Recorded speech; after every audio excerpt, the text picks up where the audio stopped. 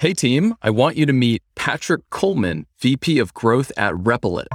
Patrick, what are 3 ways your team converts your market into revenue? Yeah, so today we're making money from individuals and businesses via our hacker and pro plans.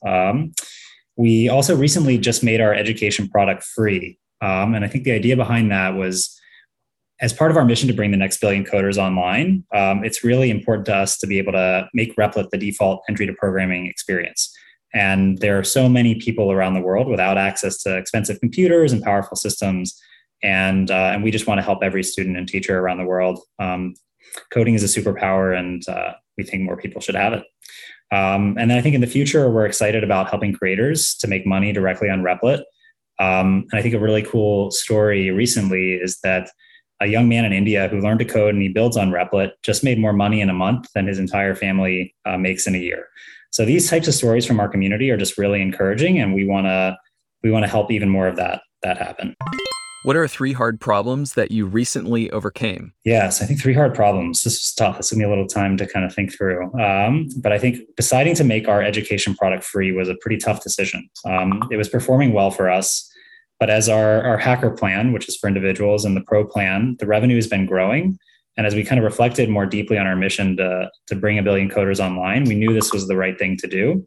And there was, anytime you do a big change like this, there's a little bit of kind of anxiety and trepidation. But since we have made the announcement, the feedback has just been incredibly positive. And it was only about a week ago that we made the announcement, and we've had just a blowout week in terms of the reception and number of signups for our education product. So I'm very encouraged by that. Another hard problem. So we just put on our first ever user conference, and a big part of the user conference was a crowdfunding campaign that we announced with WeFunder to let our community also participate in our upside.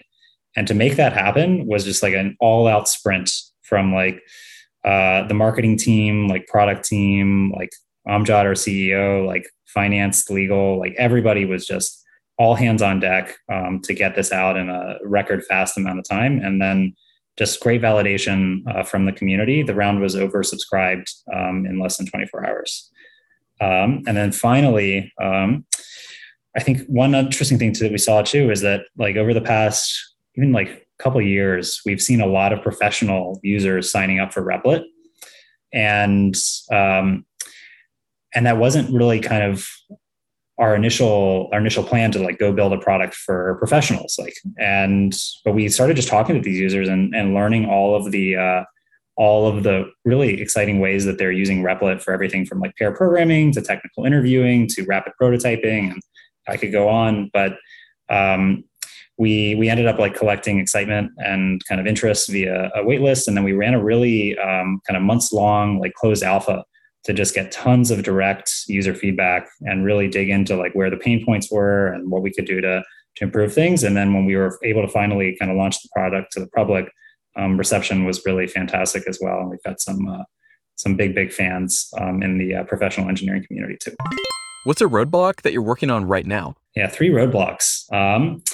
So even though we've made our education product free very recently, like we still need to run a go-to-market motion to convince schools and teachers to use Replit. And I think there's going to be some challenges with this as well. I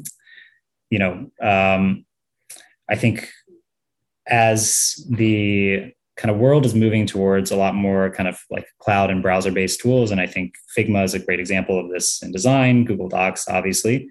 I think things are kind of changing, but I think the coding world in some ways, and particularly in the education side of things, like has not entirely caught up to this yet. So I think, not only are we needing to encourage people to use Replit, but also educating them on the benefits of working in the browser. But when teachers come around and when they see this, and when the students get to experience using a tool like Replit, the feedback is just phenomenal. And I think one of the most encouraging things is like people being able to code on Chromebooks or mobile devices that are a lot cheaper and more accessible. Just makes it so much easier for teachers to reach more students, particularly as coding gets to be a required subject in more and more places. Another roadblock. So I would be remiss if I didn't mention hiring. We are hiring as fast as we can, but we still can't hire fast enough. So I'll just do a quick plug too. If anyone listening is excited about our mission, please apply. We would love to talk to you. And then finally, while our team was small and scrappy, we were primarily growing via word of mouth. And we sort of neglected some of the more traditional marketing, growth hacking, or acquisition channels. And search was one of these that we were performing very well on, but didn't give a lot of our mind share to. And I think now that we're kind of growing the team and really digging into a lot of the kind of funnel metrics and traditional marketing and growth tactics, this is an area where I think there's a lot of room to grow Replit even faster. So that's going to be an area where I and my team are going to spend a lot of time in the coming 6 months to a year. What are 3 mental models that you use to do your best work? Yeah, I really love this question. First would be bias to action. So I really deeply believe that moving quickly but with focus is the best way to fight both procrastination and perfectionism. And I think it's rare that decisions cannot be reversed. Sometimes you have big decisions that can't be reversed, and you should really kind of plan for these. But most decisions are reversible, and for these decisions, speed is very much of the essence. The next one is kind of part of our kind of cultural values and operating principles at Replit, but seek pain. And I'm a big fan of this. And we really believe that you can't learn unless you're shipping real things to real people, and then you're digging into what's not working and go fix it. And I think, our default mental attitude is to kind of avoid hard things and look for the easy path. And I'm really kind of happy to be part of a company where we sort of normalize things aren't going to be easy all the time. And the best way to move forward and to grow, both as a business and professionally and as individuals, is to dig into what's not working, where there's a little bit of pain, apply that growth mindset, and keep iterating and improving. And then finally, I'm a big kind of fan of the idea of beginner's mind. And I think at startups, things change so fast. That often your old mental models about the way the world works, about the way that you should operate, about, I love Andrew Chen's law of shitty click-throughs, in marketing, what worked a year ago or 10 years ago is not necessarily going to keep working. So I think having that beginner's mindset, always approaching things from first principles, is the best way to kind of keep up as the market evolves. And it's kind of fun to be a perpetual beginner and kind of in wonder of the way that the business and the world is constantly evolving. What are 3 techniques that other GTM teams need to try? Yeah, so I think something that I've kind of picked up on and I'm a big fan of is to when you're building and launching products and selling products, to start with pricing. So pricing should come first. And I think a key to our early growth in education was pricing the product at an appropriate level so that teachers could really easily, and the free trial experience was a big part of this, but so that teachers could easily try this out and use it and then encourage other teachers in their school to use it, and that they could get it approved at their schools without needing to go through a lengthy approval process. So doing a bit of customer research and knowing your market before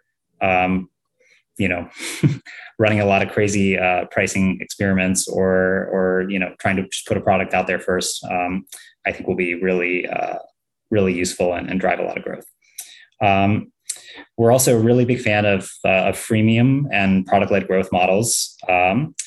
So I think letting your users realize some of the value before asking them to pay is a really smart thing to do. And I think this is why we're seeing more and more businesses kind of shift to this approach. And it's kind of the same thing in a more traditional enterprise sales model too. If you want to get the next meeting, if you want to get the close, you have to give a little bit of value too. You got to provide some information. You got to provide some impact that you're going to expect your customers to have, so that they know that this is going to be worth their time. And I think this has worked really well for us with our freemium model. And then finally, I would say knowing your persona is really key. So different audiences respond to different tactics. This is a bit obvious, but it really helps to remember this. We can reach young coders on Discord and TikTok. We're not going to be able to reach their teachers or the professionals there as well. And I think it's easy when you're sprinting and you're sort of in this lean startup mode and you just want to put out MVPs really fast to lose track of like, who exactly are you building for? And I think one of the hardest things to do is in a startup is to stay focused and knowing exactly who you want to build for and which customers are not an ideal fit for you right now is really important. And it'll help you not get into this failure mode of trying to do too many things at once. Who are 3 operators that should be our next guests and why? Yeah, I think I'm allowed one from my company. So I want to give a shout out to Antoine Bateau on my team, who leads BizOps for us. Just super sharp. Started his career as an engineer and then was a strategy consultant for software businesses and just a brilliant go-to-market operator. Sri Apta, the VP of revenue at TripleByte, is a great guy, and TripleByte's a fantastic business. Big fans, and really anybody operating kind of in the space to make it easier for more people to get jobs in coding and kind of realize the benefits of the internet economy. Big fans of. And then the last person I want to give a shout out to, I'm still waiting for her okay to share her details, but her name is Megan, and she worked at another education software company when I was just getting started at my last startup, which was my first startup ever. And she was both like a kind of friend and a therapist, and shared so many little tips of business operations and go-to-market wisdom with me that I don't think I would be having nearly as much success as I had if not for her. So these are some folks that I would highly recommend chatting with. Love it, Patrick. Thank you. Hey team, what did you think about this? I think you need to put Patrick Coleman on your go-to-market radar. If you can't recruit him, you could try to join Patrick's team over at Replit, or you can try to join mine at Monograph. We're both hiring. Oh, by the way, have we met yet? I'm Chris Morgan, host of the Market to Revenue podcast. Shoot me an email right now about what you thought about this episode. It's chris@markettorevenue.com. Talk to you in a moment.